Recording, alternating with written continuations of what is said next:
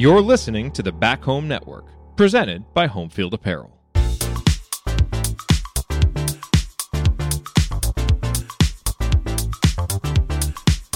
Welcome back to episode 2 of the NIL Hotline. Galen Clavio, Olivia Clavio, joining you here on the show as we dive back into the world of name, image, and likeness. The purpose of this podcast, for those of you who missed the inaugural episode, is to talk through the things that are going on in the space right now. We'll have guests on, not today, but in future episodes where we talk about what's going on in their corner of NIL. As this continues to evolve and expand, it's going to be, I think, something that continues to mutate over time, and we're actually just seeing some of that this week. Olivia, good to see you. How are you doing today?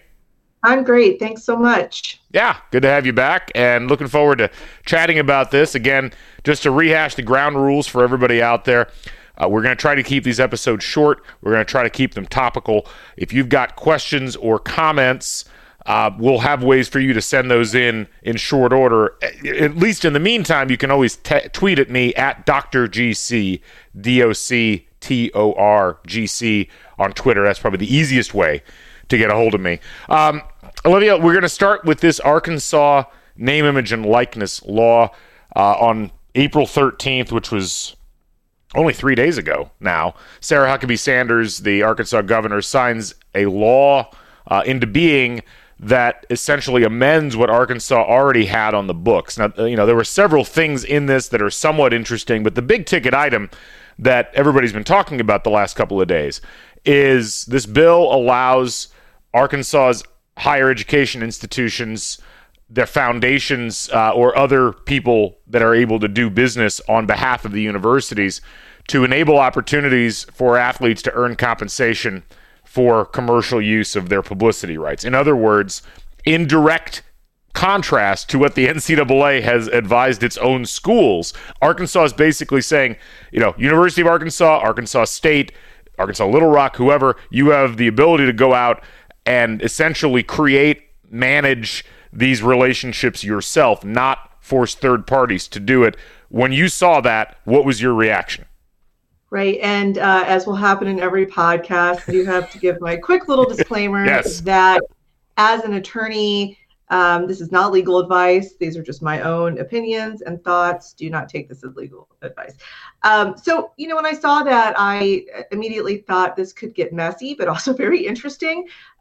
There's obviously a reason for a Chinese wall between the universities and the, at this stage, collectives that have kind of been setting up these deals. Can you, just so there's nobody who misunderstands, can you describe the concept of a Chinese wall from a communications perspective?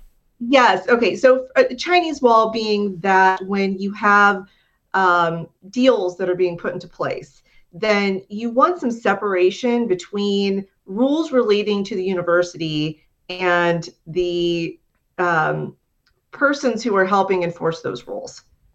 And there's been this wall for very valid reasons, right? We want to make sure that we have people who are looking out for the best interests of the athletes themselves.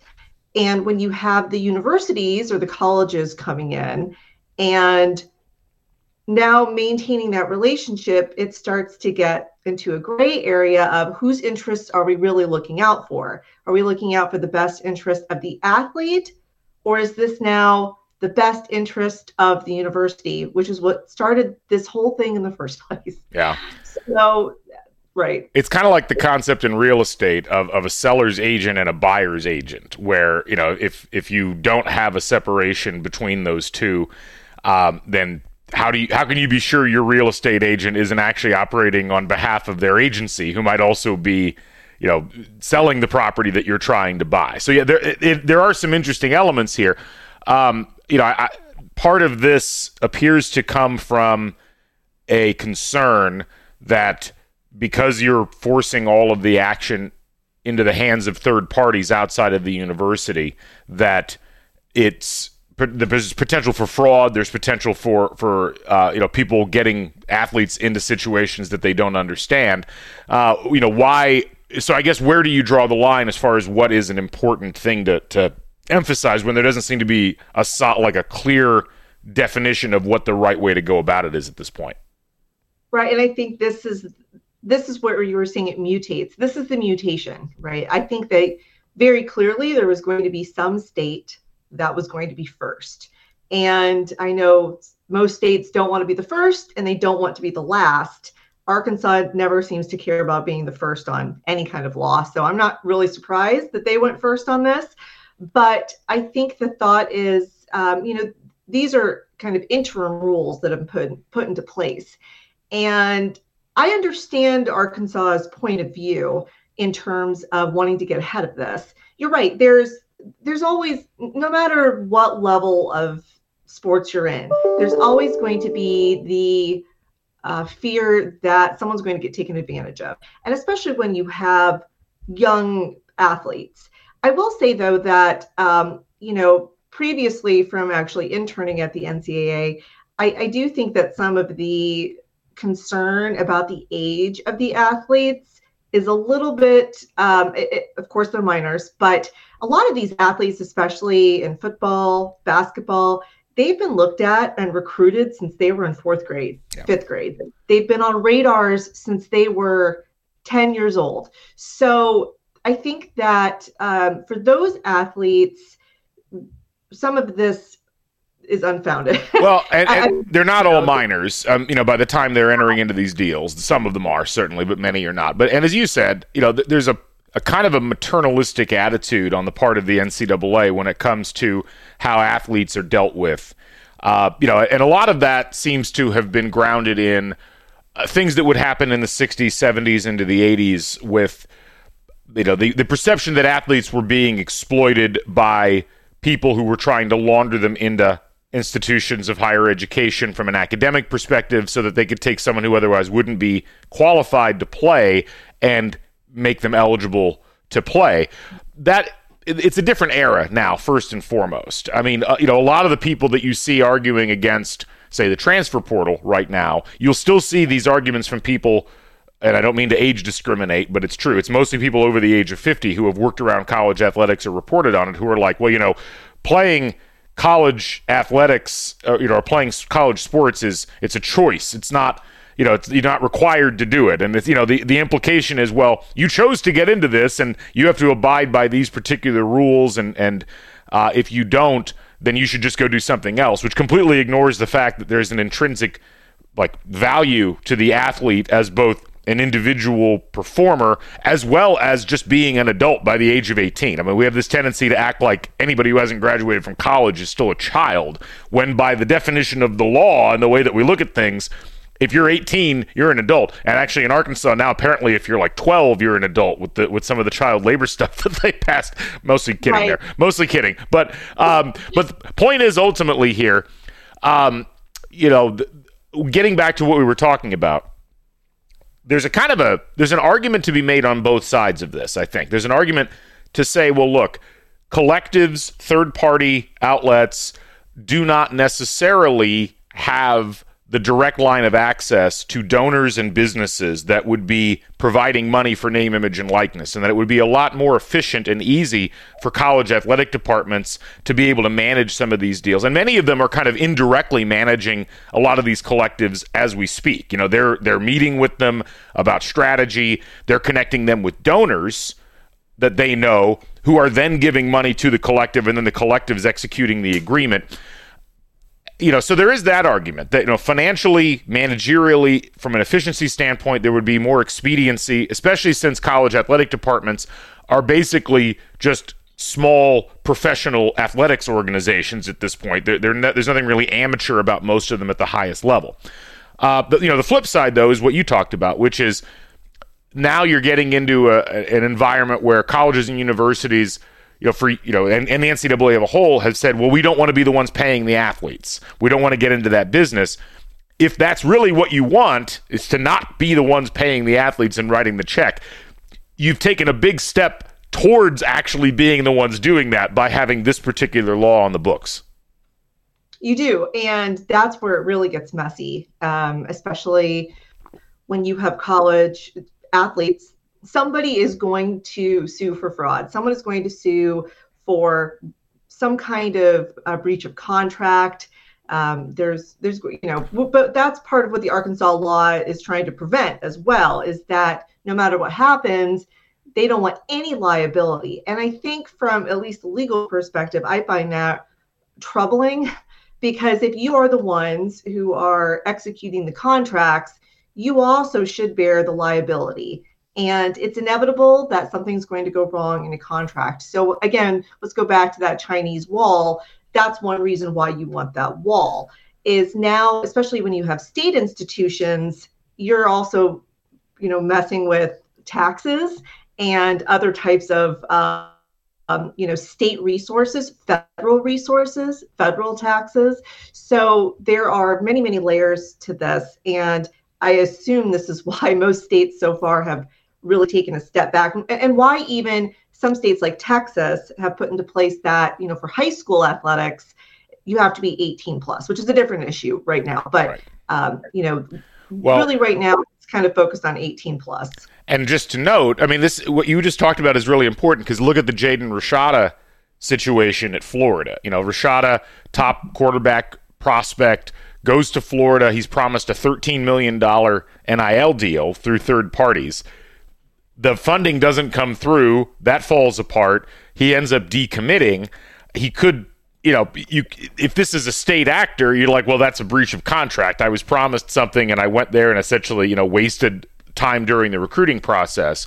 But this Arkansas law, one of the things, as you said, it says that there's no liability for institutions and their employees if there's damages relating to a college athlete's earnings on NIL. And like you said, that's a dangerous precedent, because if you're going to be in charge of the deal, you probably should also be liable if the deal doesn't happen, because then what's to keep you from just signing deals that can't actually be executed? If there's no liability, you can hand out promises like candy and then never actually write the check at the end of the day.